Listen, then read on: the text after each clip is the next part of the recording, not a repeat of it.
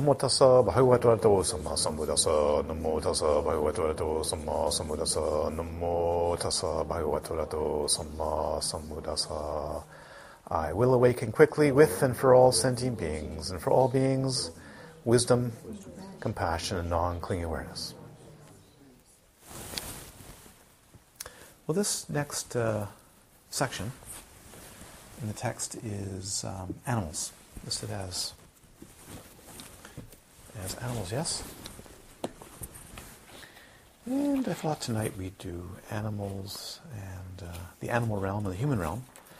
But after reading it, we're looking at it again, I realized I think it's better tonight just to stick with the animal realm, because I find, I'll paraphrase from a text I read of the Dalai Lama, a book I read of the Dalai Lama not so long ago. I use this as a way of giving authority. I'll quote something similar to what he wrote.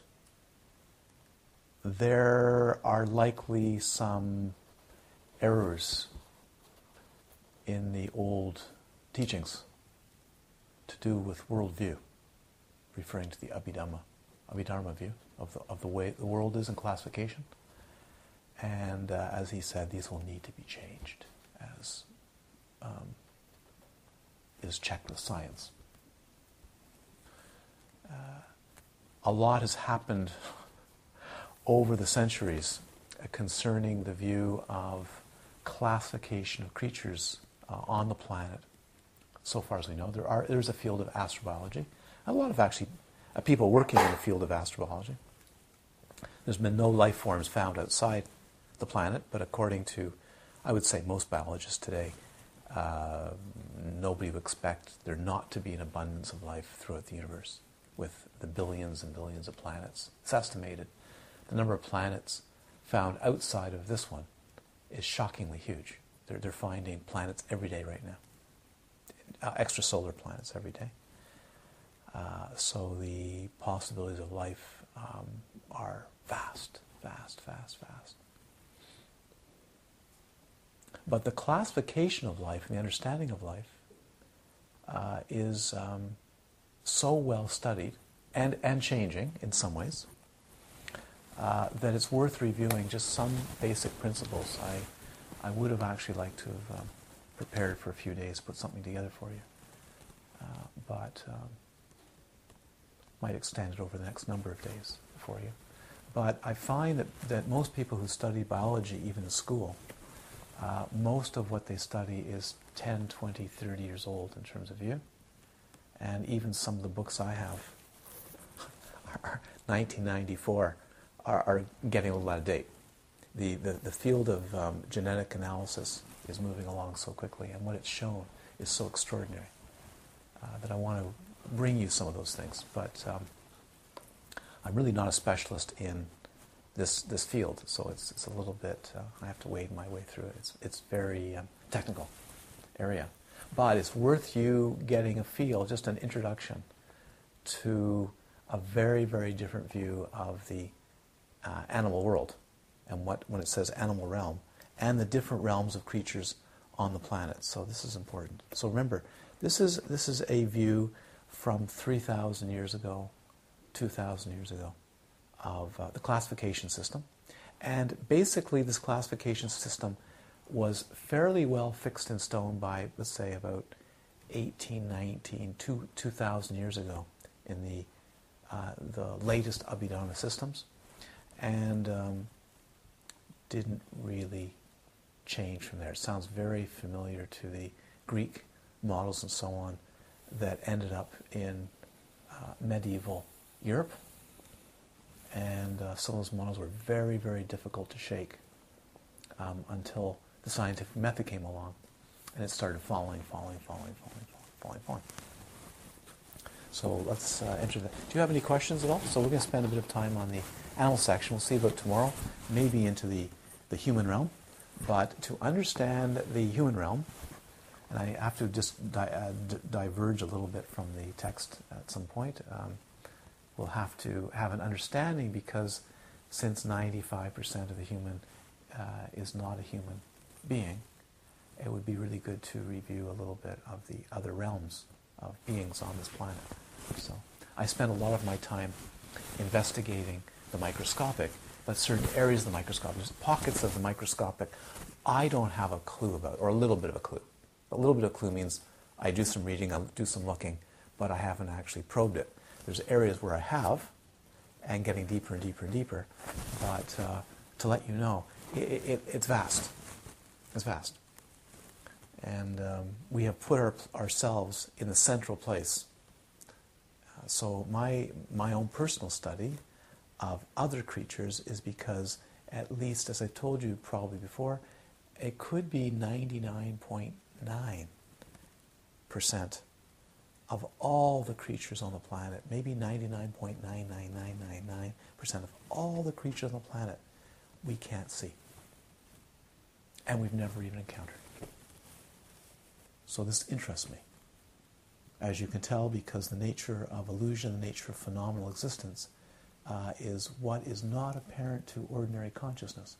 So liberation, to me, which certainly I was encouraged to study and practice and explore by my teacher, who was a great explorer, and challenged everything, including this text, all the way through. Upheld it, view, but also brought his own experience into it. I, so too, am bringing my own experience and Lama Rinpoche's view that understandings today, and maybe even understandings then, were not always brought out in this text. This text is, if you want, certain aspects of it, not in terms of the Four Noble Truths, not in terms of the nature of suffering, not in terms of the nature of liberation, not in terms of the nature of wisdom and so on, but certain aspects of it are very, if you want, medieval Indian, cultural, of what they knew, which was quite sophisticated. You read about the embryology, it's quite something. And by the way, I have texts that have much more detail of when the winds move and when this develops and when that develops. These are all to do with inner yogas, inner yoga development, and what happens on the inner plane. So that's another area. But in terms of understanding the world, let's say the world of samsara, it's worth opening this out. Okay, so with all due respect to the text, which I have a lot of respect, it's quite sophisticated, and was very sophisticated for its time, I'd like to embark on a little bit of a catch-up process in terms of what people know about creatures. And to understand this, don't think it's just theoretical. There are thousands and thousands of biologists for hundreds of years now who have dedicated their lives to understanding the creatures on the planet, how they develop, how they reproduce, how they metabolize, all these things. And the work is very, very well done, to the point now where there are research teams in the United States and maybe Europe, I know certainly in the United States, maybe in Canada, who are working, they're called synthetic biologists, and they're working to create the first cell from scratch, as if you would build a car. So the understanding of molecular biology, the understanding of cell components and how it's working, is to the point where there's some optimism. The prediction was any day now. Hasn't happened yet. But it's not very far away, likely, for the actual building of the first synthetic forms of life. We're already very close to that in the sense that there's enough knowledge now to produce life forms. For instance, a picture I have somewhere of an artist. It's a little strange to wonder about the motivation, but an artist decided to work in a cell biology lab and wanted to do some far-out things in the genetic engineering field and produce art, so produced a cactus with human hair coming out of the top. And called it art. Well, yep, it's all possible. Not necessarily in this being's book, but all possible. Avant-garde art. And some people now go into these labs and now play with life forms to alter genetics and so on, to create life forms never seen before and call that art. So that's that. But what I want to say is the understanding, and what isn't understood too, but the understanding of life has come in such a shockingly fast way that many of us, I'll include myself here because I'm learning every single day vast amounts, unlearning vast amounts. If you had any idea, you'd be shocked at what is possible because of the understanding of how life works on this planet. Anyways, okay, with that little introduction, let's read the text first. I called for questions anyways. Any questions? Nope, don't see any. Okay, carry on. Just kidding. Anybody have any questions about previous? Yes? Three questions. Can you talk a little bit more about the concept of meditating on Domanassa, Somanassa, Ithaca, and insight? And also on Ithaca as a drama view, Vihara. Mm-hmm. And also, is it possible to do that and Sukha without Somanassa and Domanassa? All possible.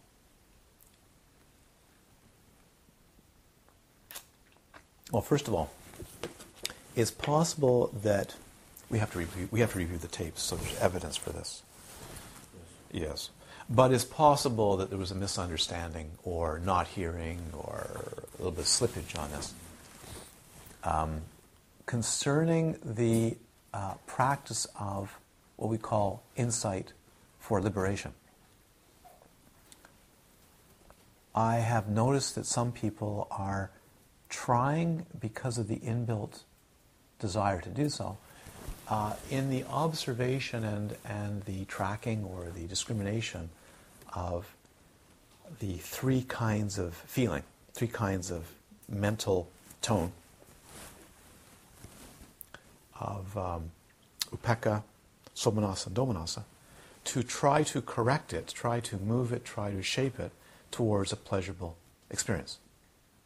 I don't believe I said that, and I didn't indicate that. If you are engaging in a meditation such as anapanasati, meditation on breath, both as a meditation on tranquility and as a meditation on insight, then you would like to learn why and when the pleasurable qualities of body and mind are interrupted to create or to allow more moments of calm, more moments of blissful awareness. Okay? But if you are, as I instructed, investigating impermanence and building the mind of mindfulness and awareness of impermanence for liberation, for insight, then you don't need to do any correcting whatsoever. You don't need to reshape. You don't need to... The clinging to wanting to be in a pleasurable state is understandable, but it's clinging. So what I said to do is to watch the arising and passing away and being able to spot or name without interfering. You don't have to say, oh, well, I'm having too many upekkhas, I'm having too many neutral moments, I'm having too many uncomfortable mental states. No, don't do that. Get used to remaining unmoved no matter what happens. So if you enter into a pocket, like an air pocket in a plane, you don't have, you know when you go into an air pocket in a plane, you have no idea how long it's going to last. Is that right? I mean, the pilot doesn't come on and say, by the way, this one's going to be 30 seconds. Doesn't come on and say, by the way, we're going to be in air pockets for an hour. Wouldn't do that, would he? And they wouldn't know, or he or she, yes? So you don't know how long the air pocket's going to... I had one coming out of New Zealand once a couple of years ago. It's 2 hours of dropping up and down, up and down, up and down, up and down. 2 hours. Maybe more. Maybe it might have been 3 hours. The longest I've ever had. Just continuous. You have no idea. Others? What? A minute? 30 seconds? That's it. So you don't know, do you? How long it's going to be domanassa, domanassa, domanassa, domanassa, domanassa, domanassa. That air pocket of what? Unpleasantness, unpleasant mental feeling. Or pleasant mental feeling, right? Or neutral. You have no idea how long that air pocket's going to last for. Any idea is to presuppose what it should be and how it should be, which means there's clinging, yes? So the art is to begin to enter the nature of impermanence without pushing it one way, so you see beginning, middle, end. Especially the end. So you let go. As opposed to saying, oh, I can't wait to see beginnings. I can't wait to see them end. Well, I actually like to see the Domanassa end and the Upekkha end, but I'd like to have some more Somanassa. So this is clinging. So to cut through clinging and to come to a non-conceptual, radiant state of pristine awareness that is free, one has to let them end. One has to let them cease. But that doesn't mean you selectively go, I want this, and oh gosh, it's not happening. So you see? That's insight meditation. So I've given many times a very classic story to give you some convincing of this. But I've told you this, you may have heard this many, many times, one that Namdra Rinpoche repeated many times. When Namdra Rinpoche was practicing classic Burmese Vipassana, the Mahasisayadaw tradition in Burma or Thailand, Rangoon. I might have been Mahasisayadaw at the time. Would he have been dead by that time? He may have still been alive. One of his students was saying one day, this is very famous, one of the greatest insight masters in the last century. Very famous. And most of the systems of insight meditation that you study or you go to today are from Mahasisayadaw, or Lady Sayadaw, as people know. So he's in this monastery, in this retreat center, which is very famous, retreat center, and there's a monk meditating. Yeah? The monk's meditating one day, or one evening. He experiences, I think it's an 18-foot high radiant being, a Buddha figure, in golden robes, descends and comes before him, something like this. Yes? And he's in ecstatic absorption. I mean, he's just blown away into ecstasy and bliss. And, right? Somanassa. Yes? Somanassa. Full-on Somanassa. And then the robe, which is made of golden light, brushes his face. And he swoons in this incredible ecstasy. Well, of course, when he goes to see the teacher, what does he say? Well, Mahasisayadaw, great master of insight, respectively, I'd like to report my meditation. Yes, go ahead, Bhikkhu. Well, yesterday, when I was meditating on the rise and fall of the belly and so on, meditating on impermanence, this 18-foot high golden Buddha of light came down before me, and I went into an ecstatic absorption, so on and so forth. And then the robe glanced my face, and it was beautiful. It's glorious meditation. Mahasaya said, stupid monk. You stupid, stupid monk. Your meditation the day before was much better. You watched the rise and fall of phenomena. Rising, falling. Go back to rising, falling. Didn't care. Didn't care. Doesn't matter. Okay. Want wisdom? Then see what is, not what you presuppose you need. Now, if you're developing calm, and you want the deepening of loving kindness and the deepening of calm, you need to understand where the interruptions are. So therefore, you do what you can, without being too pushy, to, I like the technical term, to mitigate the circumstances, to alter the environment, the internal, external environment, to create an ideal situation for the arising of more supportive calm states. Do you see? And of course, more mindfulness and more prana circulation because of concentration is going to do what? It's going to actually bring about more pleasurable states. But not pleasure necessarily. It might just be, this is good. This feels good. You've had this, yes? Boom. It's good. Just feels like right on. Instead of, oh man, no way. Oh. I've had those, hour after. That's the way, actually kind of way that my body is all the time. Okay? So, over and over, waves and waves of bliss. You're all going, yes. Waves of bliss. Oh, it's streaming out of the hands. But it's about the worst thing you can have. if you want, for insight. So it's got to be clear, calm, and settled in a glow of energy, and not this. Sometimes you go to some places, you see these students, they look at you as if they're like spiritual, looking for auras and psychic things, but they're not there. See? Okay. So this is an important point, is for the development of insight, because it was about impermanence.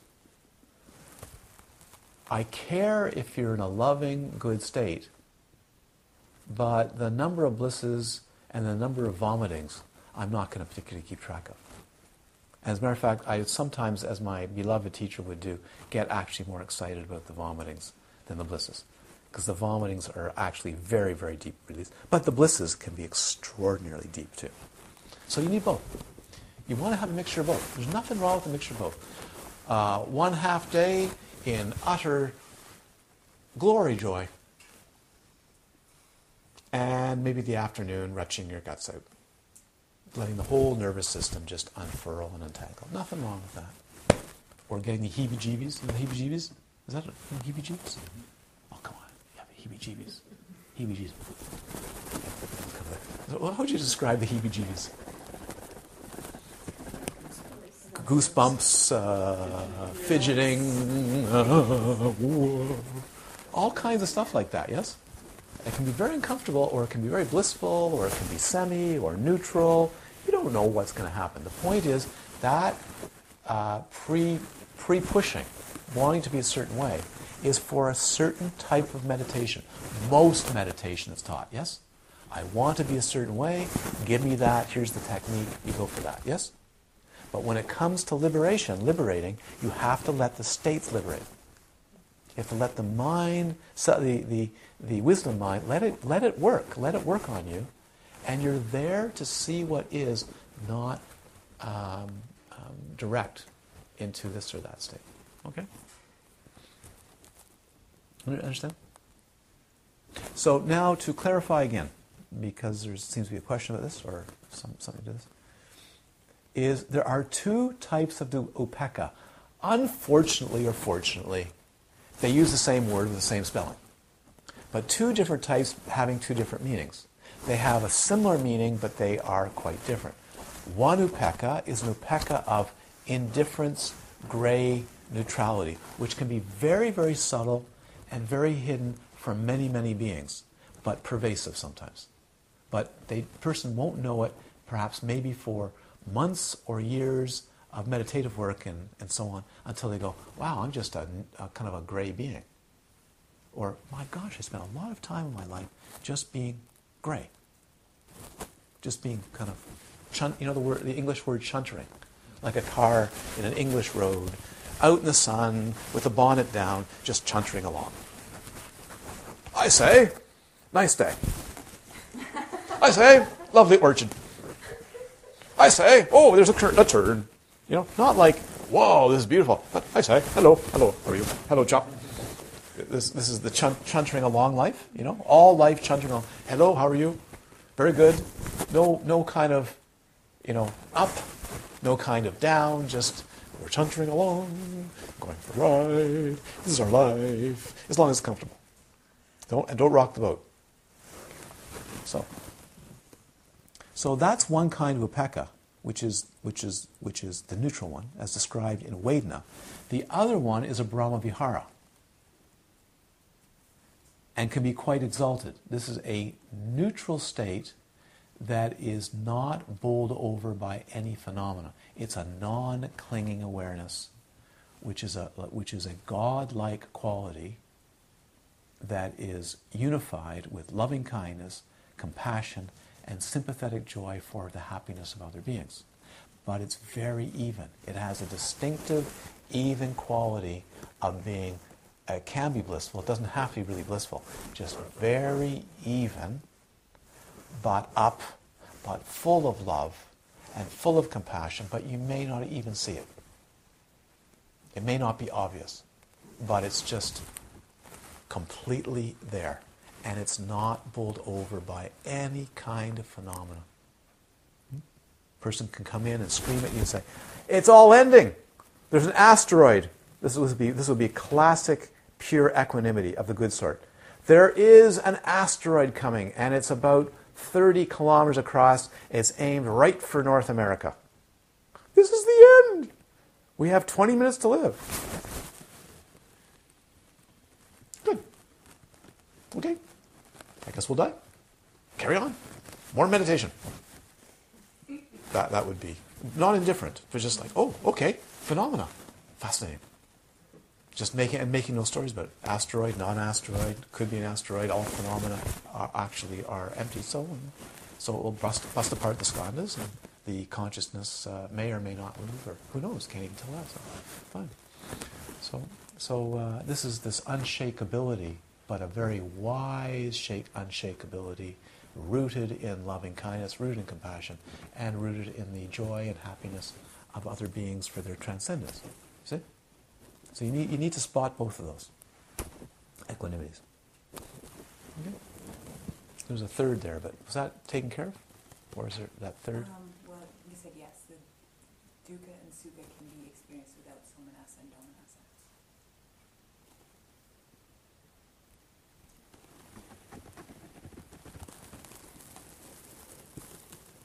Debatable point.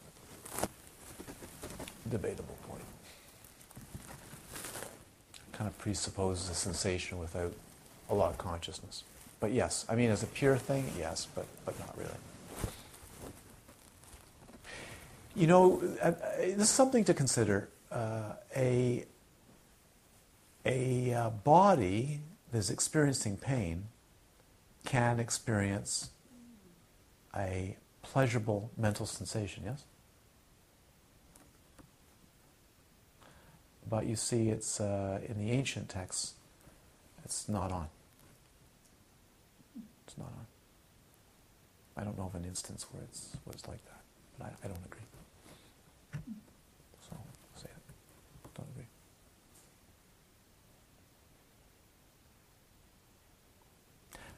The reason, but you can see how it could be interpreted the other way, is because if the pain is experienced with equanimity, or in a state of domanassa, then the pain would actually turn into a pleasurable sensation, or a neutral sensation, or not neutral sensation, but actually it wouldn't be painful anymore. It'd be seen for what it is. But I'm not convinced on that. Okay. For instance, there are people that could take a sword like this, yeah, right, and they can put it right through their cheek and not be experiencing pain. Like this. Shall I show you? You don't like that idea, yeah? But no pain. Just absolutely pleasurable, blissful sensation. Is it diluted, or is it because the mental qualities shape the actual physical sensation? Where does the physical sensation take place? So it turns out that in not all animals, many animals, humans and many animals, we have receptors external that pick up pain right away. So we can react immediately without any thinking. Zero thinking. Put your finger near the stove and it's taken off, and you don't think about that. If you think, you're in trouble. Or you never get near a stove. I don't go near stoves. I don't go there. But most of us do go there towards stoves, and most of us have had the experience of placing a hand on a hot stove and taking it off right away, yes? That happens way before you can think. Then you have pain receptors that pick up pain, but it's a conceptual pain. And in that conceptual pain, it can actually turn it into pleasure. A sadist, a masochist, walking on hot coals in Hawaii. Have you done that? Have you done that? No? Yes? No? Okay. Oh, aloha. But many people do, and tourists do, and so on, and are able to walk across coals as long as they're prepared mentally for it. And it turns out that because they're prepared mentally for it, they can alter their bodies in such a way that they can move across the rocks without being burnt. So there's more to it than this. Yeah.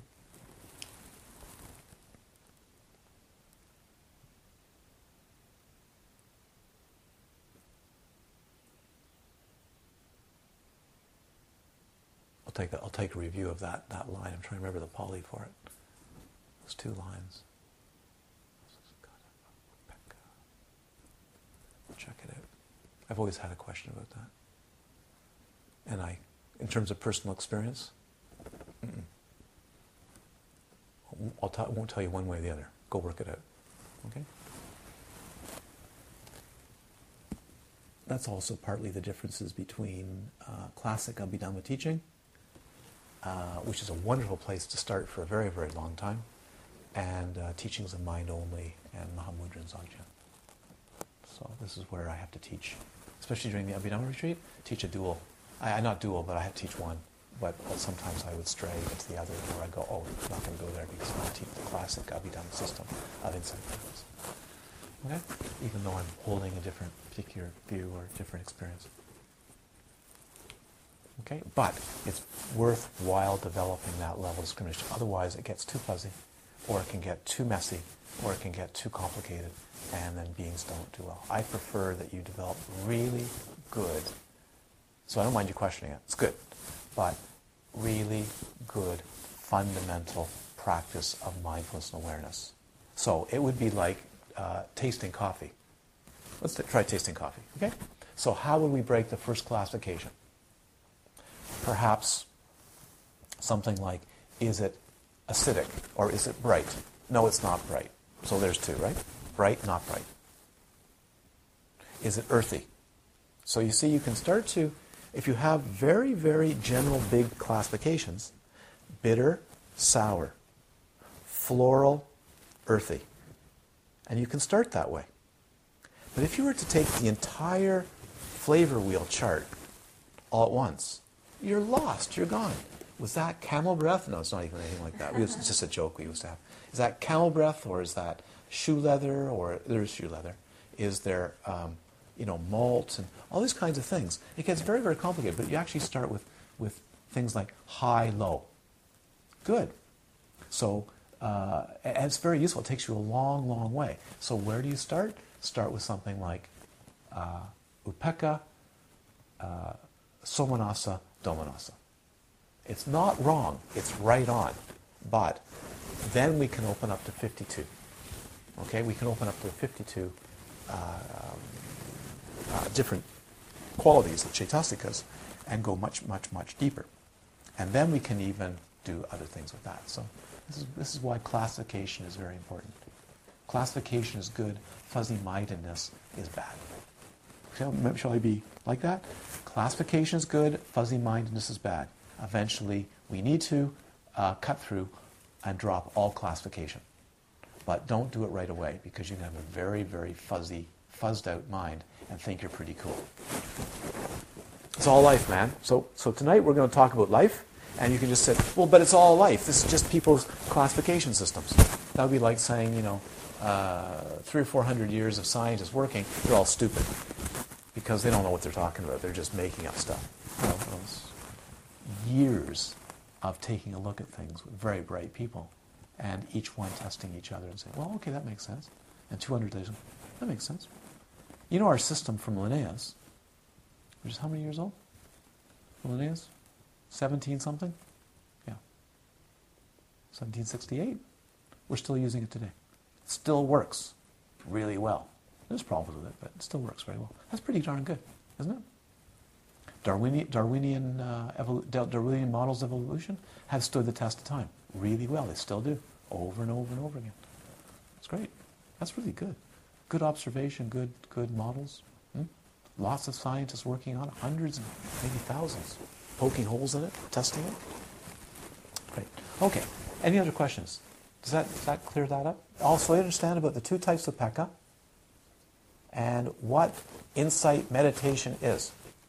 It's to come to a profound experiences of impermanence, dukkha, and anatta, that there is no essential core to phenomena. You know what I mean? Lasting, permanent core to phenomena, including you.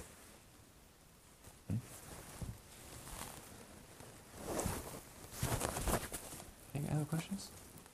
Yes. I have a fuzzy mind question. Yes. I'm trying to fit it all together somehow. Good luck. Oh, okay. No, but try, yes. Well, What are you trying to fit together? I understand about the Ithaca and so on. I don't understand it, but I realize that. And that is all part of the bigger piece of skanda. Yes. Right. Bigger piece of skanda, the bigger, let's say, envelope or aggregate of the skandhas, yes? Yes. And so where does samsara fit in? Where's the... Any creature's consciousness that actually clings to the aggregates, the 5 skandhas, experiences samsara. Okay. How about that for definition? That's all. That's pretty good. Just clear. If the consciousness believes in the skandhas, it suffers. If the consciousness sees through the skandhas as like bubbling rice, boiling rice on the stove, which each rice grain is individual, but all looks like rice, and has meaning, and ascribes meaning to it, they're suffering. And so the realms that we talked about 2.5 pages ago, the sense realm, fine form, are also part of this... Of samsara. Of samsara. Because those beings too have skandhas. And they believe in them. Let me go back to this because hopefully it helped. For most beings, when one is in a dream, the beings, the trees, the houses, the staircases, the bottles of wine, the birds, and the bees, and the clouds are all perfectly real. No matter how bizarre. For some, who have vivid dreams, go, this is bizarre. As a matter of fact, this is a dream. But that's not very common among most human beings, right? So for most dreams, that is real. But when you wake up, you go, why? Well, if you can actually sense it, this is a very solid dream. Because the patterning is so deep that this feels very, very real. But all of you know, I hope you know, that at any given time you could change your mind and all of this changes. Give me an example, a very simple example without any weird stuff. You're in the room now, yes? How would you change it? How would you change it? You do it all the time. Some of you do it more often than others. Move the furniture. Move the furniture would change the room. You could take charge and say, okay, let's change the room. Let's paint all the walls orange. What else could we do? What do people commonly do when they don't want to be in the space they're in, but they want to change it? The most common. Turn the television on. Yeah, but there's another television they turn on all day long, sometimes 8, 9, 10 hours total a day, which is the television. Fantasy. Switch out and create a fantasy world in a daydream, which is vividly real, and what happens to the room? It's gone. So you can be looking at me teaching, and I'm not there, because I've done that with people. Hi.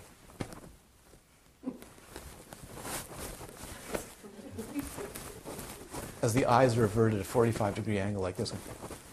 Or, yes, all dharmas have frog's feet. We will, and by the way, you want to know how many feet there are? Count them. There are 2 feet. There's 2 feet. Only 2 feet. 2. Meanwhile, there's a fantasy running. Some beautiful beach in Hawaii, and the music. Da, da, da, right? Aloha. Welcome to Hawaii. So, is this right? You're laughing, but you're not crying. But yes? That's many, many, many hours a day. Right. But that's called a fantasy. But actually, the majority of the day is not here. It's in a dream.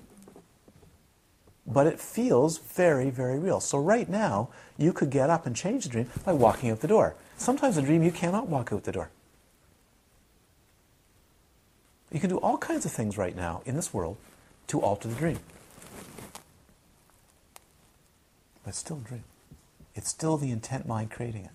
So insight, good insight, deeper and deeper and deeper and deeper and deeper, deeper, breaks the dreaming mind. And the skanda are a way of just helping one sort through. It's a very good model that has worked for thousands of years to quickly and effectively break up the feeling that there is a solid, real self that lasts and lasts and lasts, when in fact there's nothing of the kind. It's kind of looking, if I may, like looking like at a whole room of buzzing mosquitoes, and saying that the buzzing mosquitoes have a super intelligence and knows exactly where they're going in life, and they're going to live for 5 years, and so on, and they have stories. Right? Those buzzing mosquitoes don't, but there's an organization to them. We ascribe way more to that organization. So, as we do with movies, we ascribe way more meaning to those little dots of color on a screen with sound. You know, because you were in this profession, yes? So you need to design a soundtrack to bring out the emotional content, yes? We call it suck them in. Yeah, I was going to say that, but I just thought I'd let you. Suck them into an emotion, to fear or to romance, yes? And just as they're coming closer together, it can be, and you know something really bad is going to happen, or something like that, you know they're going to kiss, right? Eventually. It could take the whole movie, but it's going to kiss. Okay? And what happens? Just sound and images do what? Fill in the blanks. It's not real. So how much of experience is all fill in the blanks and creating a story, including a story about us? And the funny thing is, you want to hear about the funny thing on the way to the forum? Is if you were to pause for a moment, just pause, you wouldn't find the storyline. But the moment you get busy again, you find the storyline. Isn't that amazing? The minute you're absolutely serene, open and clear, in a state of loving kindness and presence, there's no story. There's not even a you. You just take a good look, there's no you. And yet, as soon as that collapses into a busyness and so on, the you's right back there. What am I going to do tomorrow? Am I going to become enlightened? This is in a retreat, right? In retreat dialogue. Am I going to become enlightened tomorrow? Maybe the next day? You know, this is the kind of dialogue. Like that. And should I adjust my posture? If I adjust my posture, will that bring about enlightenment? You know what I mean? Me. Protect me, feed me, love me. Yes? All these dialogues? And the minute there's loving kindness and clarity and calm, it vanishes. As a matter of fact, some of you tell me they can't find your body. So rupa vanishes. Sometimes you can't even find your feelings. Sometimes you'll say, my God, there was no perception. Perception just happens, eh? Gone. No room. Vanishes. Like the King of England. Was it King of France or King of England? Could actually obliterate people because he knew about this. Just instead of chopping off their heads, he discovered he could actually split their thumb out, and then he couldn't see their bodies, just because he's only seeing a small part. So he's, you're gone. But some people they experience, oh my God, shunyata, emptiness. I've experienced emptiness. They're meditating, the room vanishes. Their eyes open. Their sensory system just drops away. Hearing goes. All kinds of things go. So most of you, if not all of you, are experiencing it all through the day, but don't recognize it. But then make a story about it and say, well, that was me.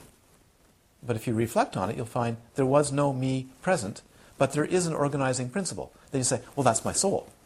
But if you look at that, you'll see, well, there isn't. Just isn't. But yet you want to have one, so any kind of phenomenal you can tag on as being a soul or being a me. Are you getting the idea? So insight drives a wedge in there, not because you think about it, because you see it clearly. And if it was...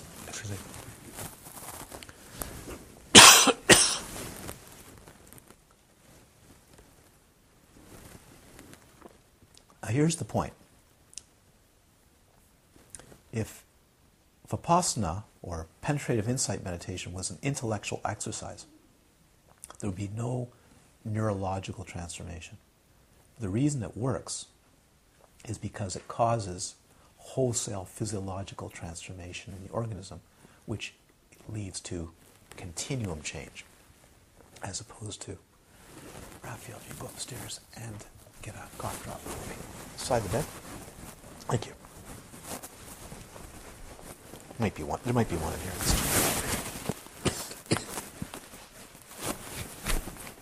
That's what happens when you change pants. Don't change pants. That's okay, Raphael. It's just a leg.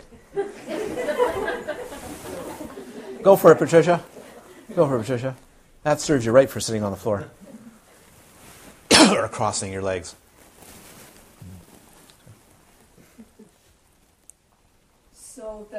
So what did I learn from all this? Don't change your pants, because you change your pants, you got the throat lozenge in the other pants. Yeah.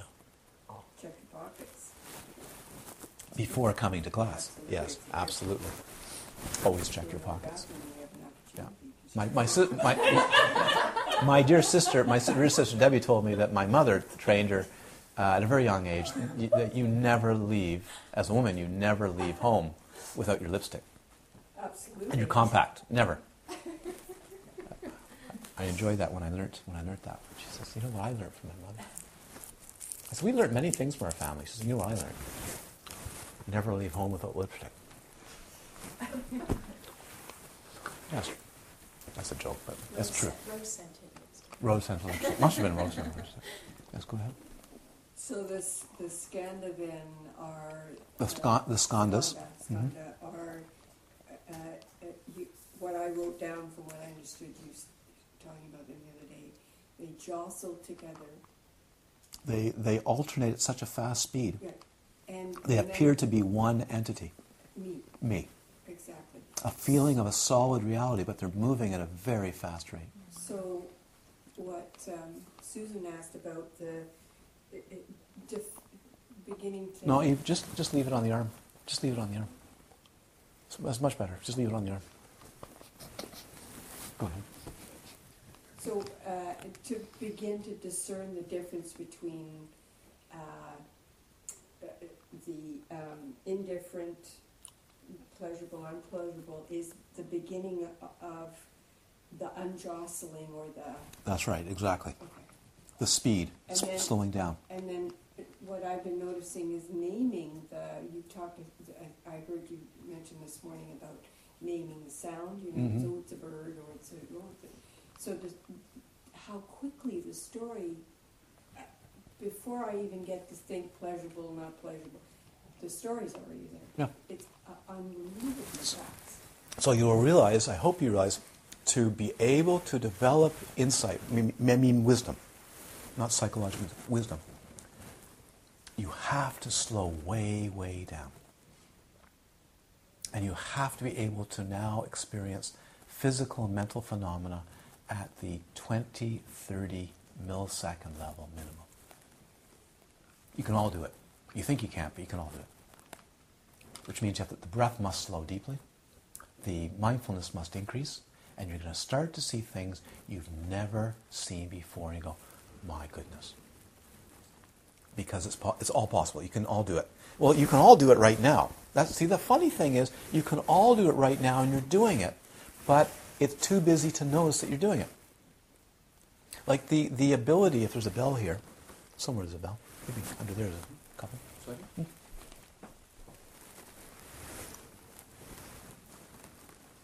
There's a bell? Okay, I'll do it. Thank you.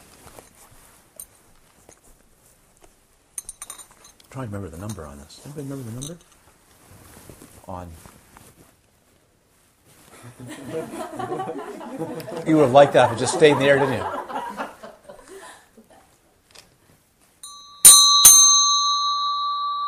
How close are those intervals together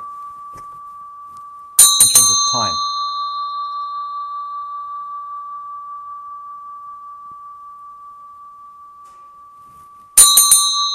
Like waves. How close are they together? You're picking each one up. Can you pick them up? Third of a second. Third of a second. Less than a third of a second. So you're already doing it. You're picking up data and discerning to 30 milliseconds. Sorry, 31,000th of a second. 100th. Standard discernment, 150, 100 milliseconds, so that's 100th of a second. Yeah? Try 10th of a second. Get my math right. 10th of a second. So you're able to do it. Get way, way, way down there. How about detection on your fingertips and things? You wouldn't believe how fine the fingers are for discerning texture and points. It's down to like 20 microns. It's extraordinary. I forget what we measured it to in the Abhidhamma retreat. What was it down to? 30 microns? Something like 30 microns. 30 1,000 millimeter. It's extraordinary. So you can all do it, and you actually do it all the time, but too busy to notice what's happening. So slowing down and being in deep retreat allows the organism to start getting accustomed to notice how profoundly accurate its measuring devices are of consciousness. And that's called vijnana. That's the power of vijnana in Pali, or vijnana in Sanskrit, which is consciousness that can actually look at itself. You can say judgmental, but it can actually look at itself and name, it can describe. It's quite something. Like the flapping of a flag in the wind, all the movements of that flapping, what's the intervals in those with the eye? It's amazing. And yet you can do it. How about the flapping of a bird's wing? Just watching a bird. 20, 30 times a second? For a hummingbird? So of course you can do it. You can all do it. You all have the resources to do it. It's just a matter of actually developing and training that way and having somebody help you. Put your nose in it, point it out, so you can actually get started and get a very clear appraisal of it. Otherwise, it's very hard to do. You just create stories, more stories. Should be an interesting tape. Suck.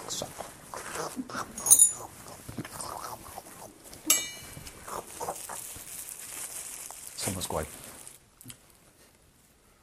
8 slurps per second. Wow, good insight meditator. Okay, shall we enter into the animal realm? Any others? That's important. This is good. I don't mind.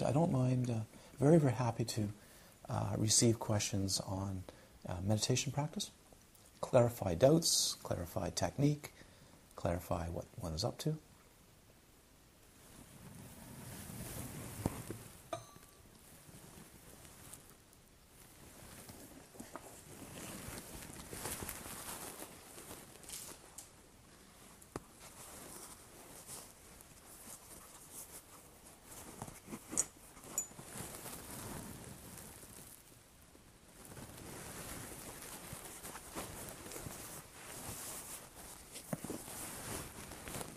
Good. Let's begin. C, the animal realm. Their classification is fourfold. You see how early classification systems are? It's called taxonomy. Taxonomy, taxons. Their classification is fourfold. Those who have many legs, 4 legs, 2 legs, and those who are without legs. Is that very satisfying? Things with legs. Okay, that's pretty good. Well, we can end it there. Those are animals. Things with legs. So, is a centipede an animal? Has legs? Yes. Is a ciliated protozoa that has thousands of little legs, so-called legs, for movement. Is that an animal? Yes. This is wrong. By that system. By that system. Giraffe, animal? Yes. Okay. Octopus, animal?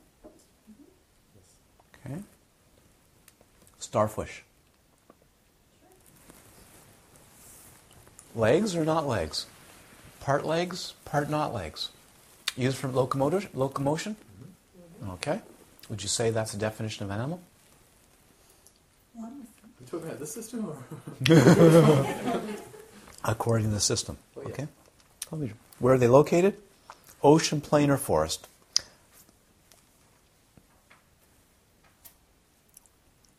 Mountains? What happened to mountains? What happened to mountains? I want to know what happened to mountains. Ocean, plain, or forest? The air. Air. How about air? Yeah.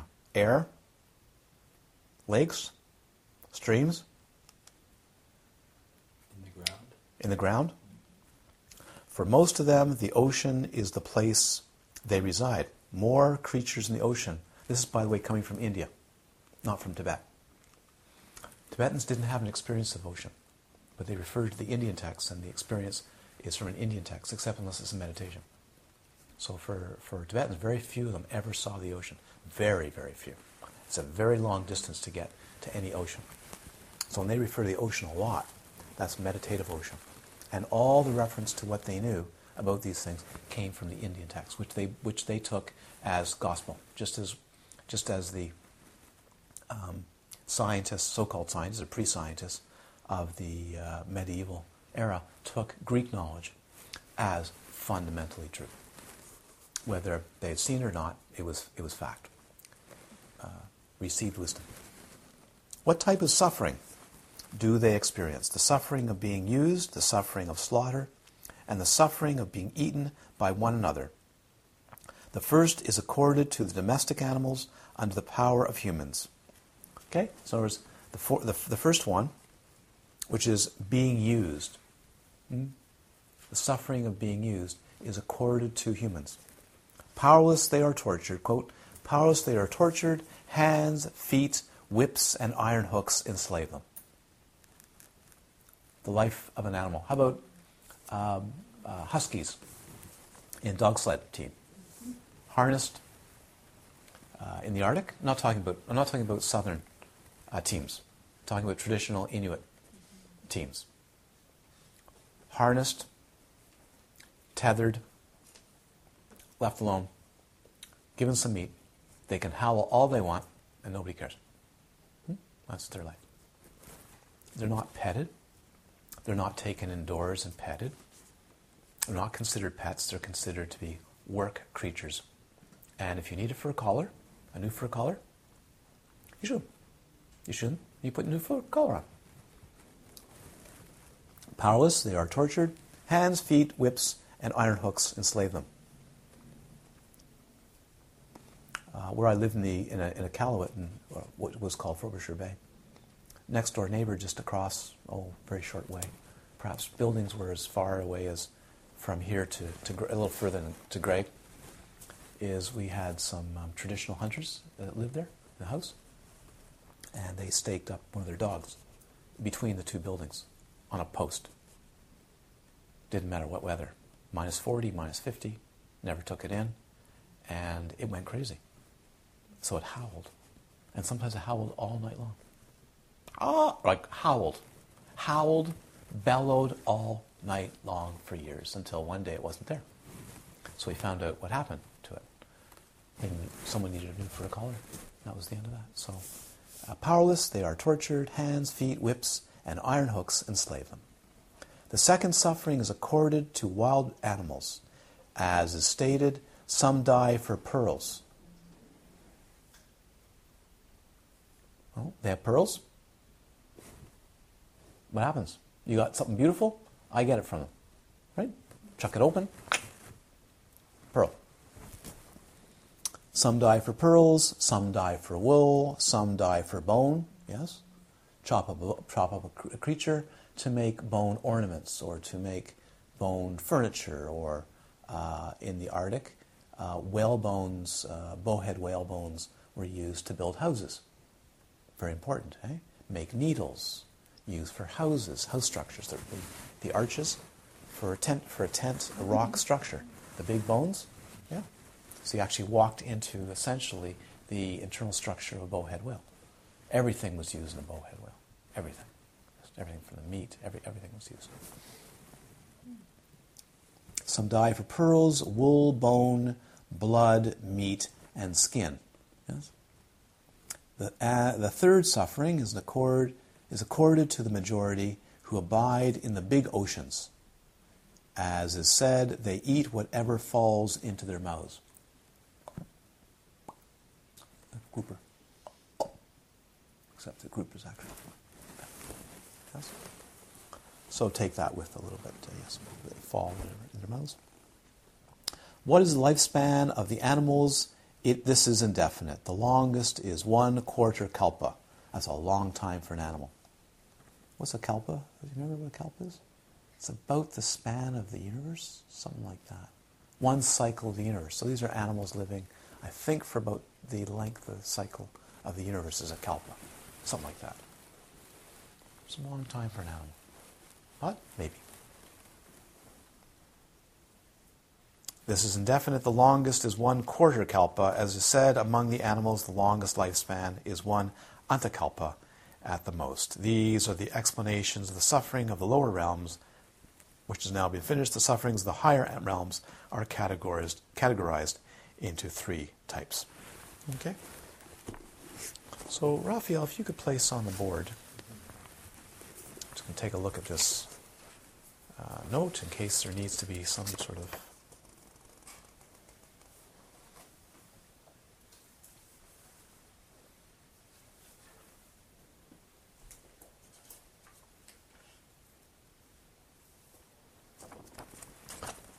all yeses later. Okay, let's put on the board, let's see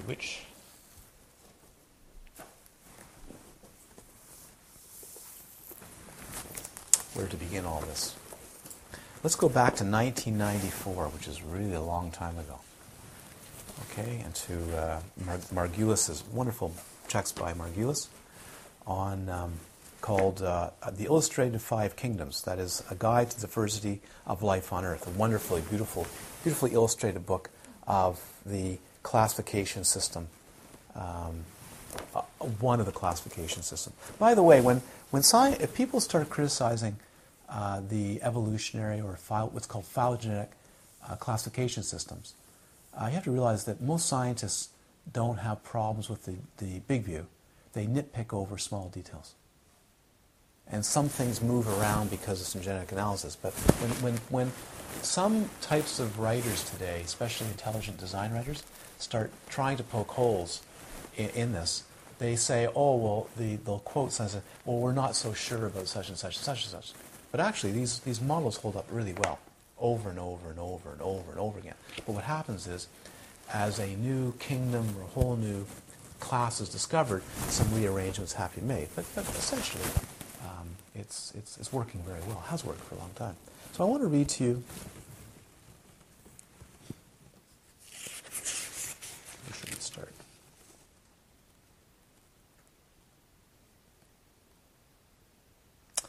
The 5 kinds of life. Right now, there are those that are dividing all of life. We need to find out about what life is, okay? But all of life, as we know it, into 6 kingdoms. 5 kingdoms, 6 kingdoms, and some are doing 7 kingdoms. That doesn't mean anybody's wrong. It's just a way of dividing it because more information has come in and better classification is happening. Some of those kingdoms are not touched at all. But what's happening is some new creatures on the planet are being discovered. They have to be fitted in. So sometimes they're so different, one creates a new kingdom for them. Or some that were previously in a kingdom now get moved out because they discovered by genetic analysis they actually look like something, but they're not like that. That's not happening that much. 5 kinds of life. Bacteria are strange.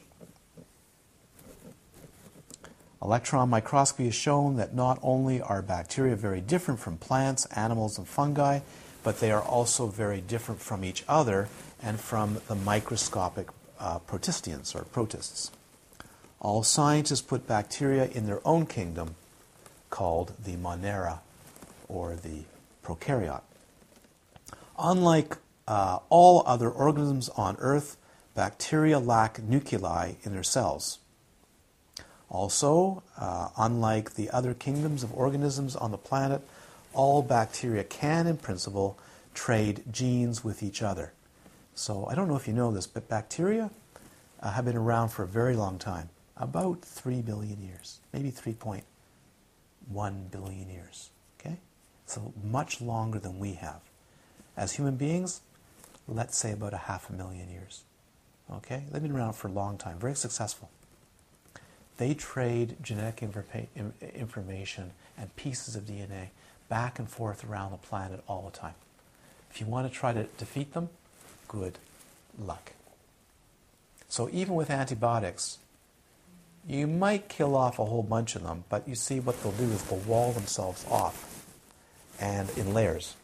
So the antibiotic can only penetrate so far, and a certain layer and a certain number of them will be defended so they don't actually get killed off. They'll go into a cyst-like form or dormant form, and in the right conditions, of course, they'll flare again.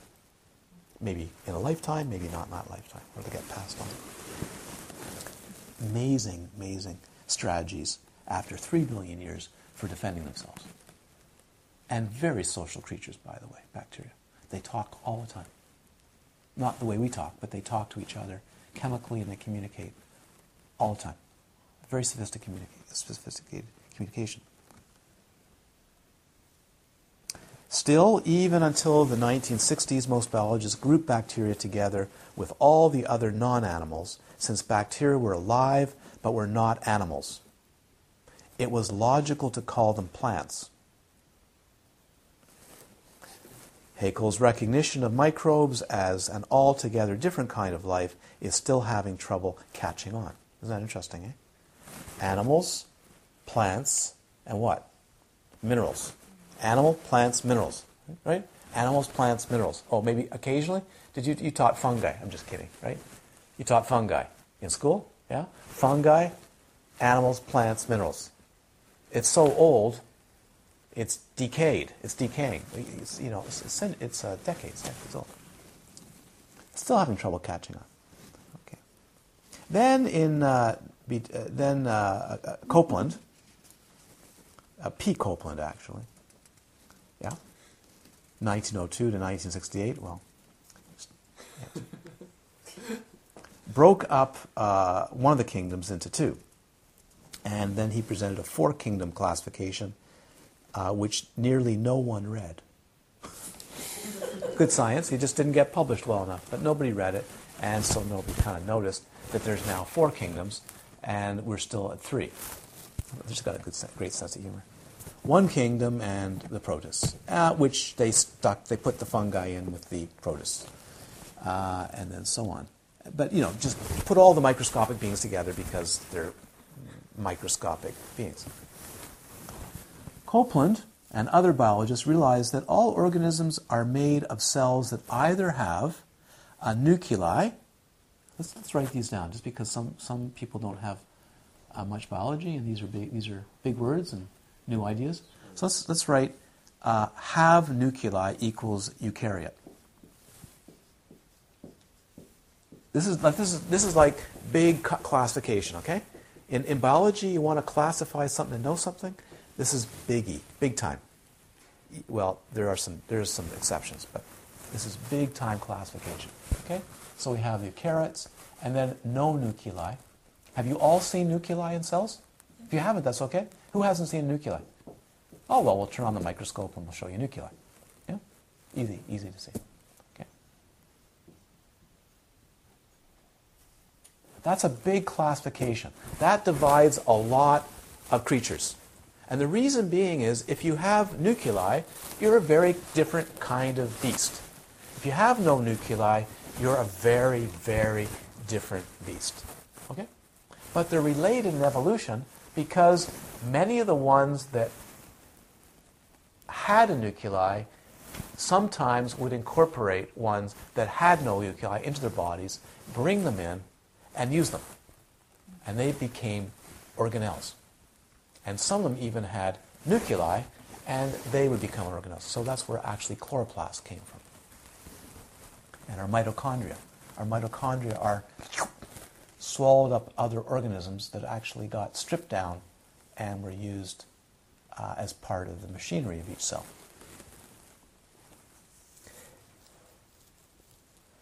Improved microscopes made it easier to determine the presence or absence of nuclei. Since all plants and animals have nuclei, animal cells are much more like plant cells than they are like bacteria. Should I read that again? This is beautiful. This is classification. Really straightforward classification with thousands and thousands of examples. Remember, this isn't one scientist. You might feel like I'm defending science, but it's actually worthwhile. It's not one scientist writing up a report and saying this is the way it is. There's hundreds of people studying this, and they're stubborn, they're orthodox, and it takes them years to move. And the writing has to really be on the wall before they begin to go, okay, I can't find exceptions to this. This is how it works. I can't find an exception to this. That's exactly what happened. Since all plants and animals have nuclei, let's put that on the board, because then we're going to make a bigger map. But all plants and animals have nuclei. That's without exception, by the way. Still holds true today. All plants and animals have nuclei. So in other words, if you're looking for something, what's the first thing you do? You look for a nuclei. In other words, if you don't know what it is, if you encounter a human being, and you're not sure they're human or an alien, you go and you check to see if they have nuclei in their cells. Right? So you take a cheek swab or a scraping from the cheek, and you see if they have a nuclei. That's what you do. And if you don't believe that, then you take maybe some blood, and you don't find any nuclei. Red blood cells don't have it. So what's a nuclei? We might have to look into that. Okay. Oh, okay. Yeah. They have protons and neutrons. Okay. I'm just kidding. That was a joke. All right.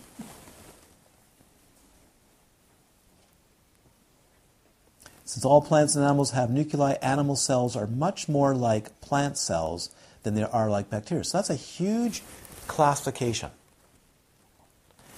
Even though a plant may look like it has legs, yes, they're actually closer to animals than these other little microscopic things. Okay. Fungi are eukaryotes too, because they all have nuclei in their cells. Let's put fungi.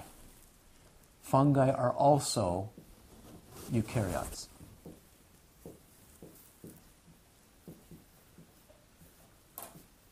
Why this stress on nuclei? I think most of you know, no, not? Because the nuclei is a very prominent body in a cell, which turns out to contain, for the most part, the DNA and the machinery that reproduces DNA and also produces RNA and leads to the coding of cells. So it's a rather important organelle in a cell. All right? Whereas in the case of those that don't have a nuclei, the DNA is distributed in the cell. There are exceptions to that. In the sense that there's no defined nucleus, but there are packaging. Very different, though. Very, very different.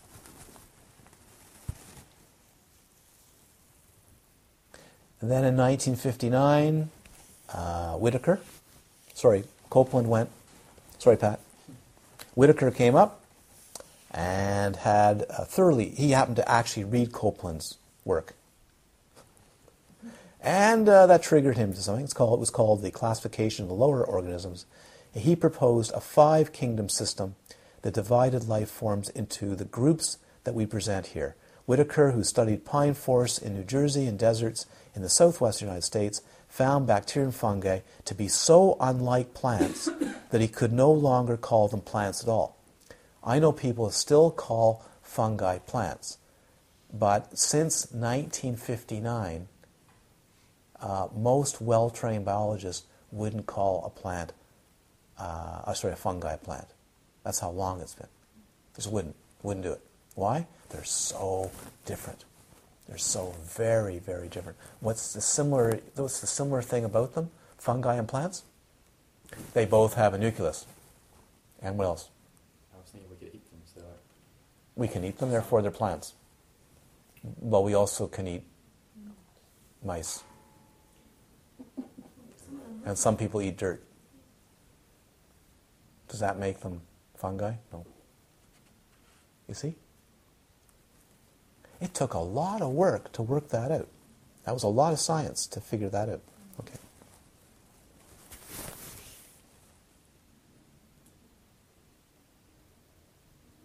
I like this. This is kind of a facetious statement. At the same time, a Whitaker's system does not split life into so many different kingdoms that one cannot remember them. They're making what's a little aside there on people that make systems that are so complicated you can't remember what it is. They just split and split and split and split and split and split. I love these very complicated systems. So this is very simple. Okay, so let's now right underneath the 5 kingdoms, which has changed, by the way, since this. Just let you know. It's now definitely 6 kingdoms, for sure. No, it's fine. And it's not because people got fancy, but somebody stumbled onto a whole other life living on the planet that no one saw. But that was in this time, but they didn't know what it was. So post this, there's now 6 kingdoms, for sure. Okay? So 5 kingdoms. Number 1, Monera. Number 2, Protista. Or Protista, or Protus. You're going to want to know what these are. Number 3, fungi. And number 4, animalia.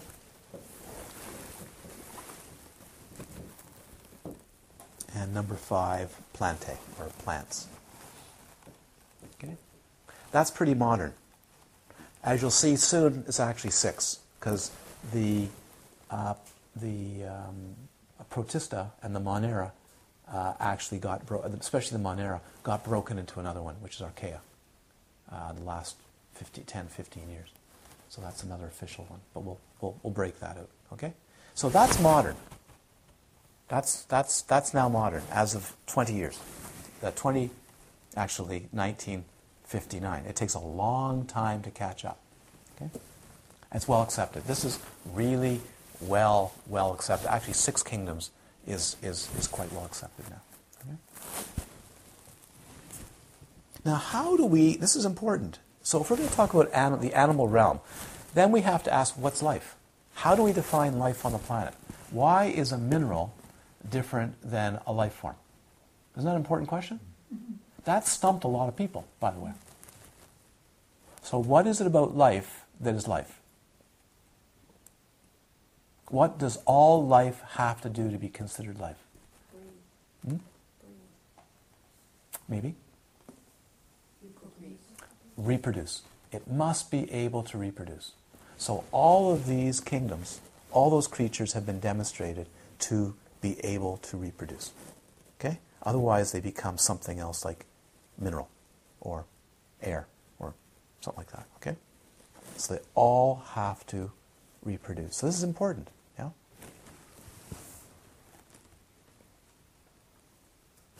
Good. Now what is it about animals that would separate them out from plants and fungi? Legs? Anything else have legs? It's actually not bad. I mean, that's a good observation. But do plants have legs? Well, they have roots. Ever see plants get up and walk around on their roots? they do move. It's slow. The roots move actually quite fast. Look at the seedlings. 3 days from seed to seedlings poking out in 3 days. Would you want to see how fast those roots are moving? But are they having locomotion, walking around? And are they legs, as we know it? What about animals without legs? Which animals without legs? Snakes. Like snakes. Yeah. So snakes and worms would not be considered to be animals. Yet would you consider a worm to be an animal? Yeah. Why? Because they look cute when they're young? No, but they have movement. They have movement, but they're not using legs. They can move from place. They have a different way of moving. They can move from place to In the book it says that those without legs are under the animal realm. Yeah, but how so? So does that mean trees? Let me refresh my memory there. It says there are animals that don't have legs. Yeah, there's animals, that's right, who don't, without legs. But does that mean that trees can be animals? Why not? So I'm trying to ask you a question which has to do with classification based on appearance. There are very big problems when you start to classify things based on appearance. So would you say that legs is a really good way of classifying life forms? Okay, legs and not legs. So you see how fuzzy this is. You see how fuzzy this is, yes?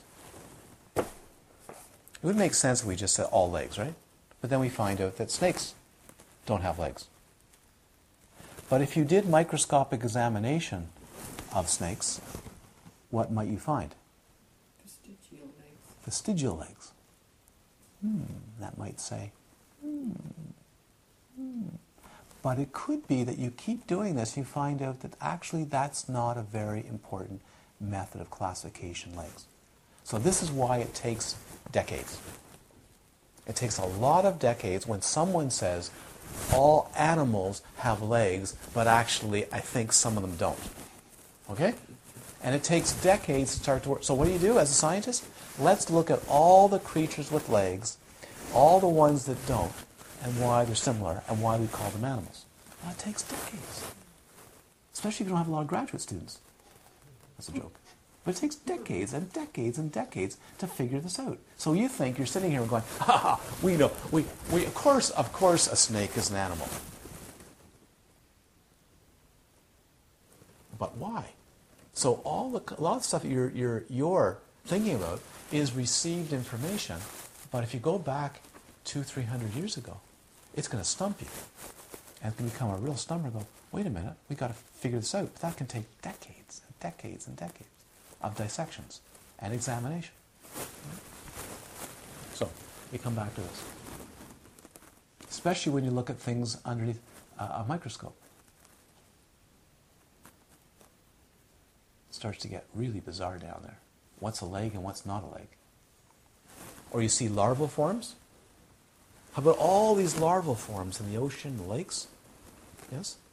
And they don't look like the adults at all. And at one time they were classified as very different creatures.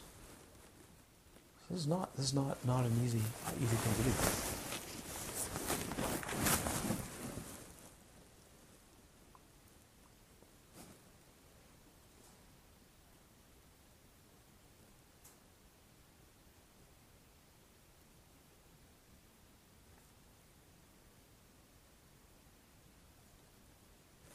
I think it's a bit technical, in a good way, but.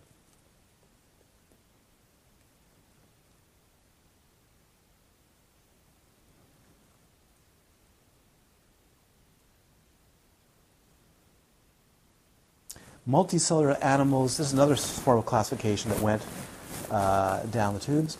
Multicellular animals used to be called metazoans, whereas unicellular were called protozoans. Single-celled creatures called protozoans. And there's still the journal of protozology. There's still textbooks still being done on protists, or not protozoans. Why, I don't know, because they have a society, it's powerful, but should be long gone. Called protozoans. In the five kingdom system, however, there is no such thing as a one-celled animal. So that's been dispensed with. No such thing as a one-celled animals. Animals have what? They're multicellular. So this is now we're beginning. So what's an animal?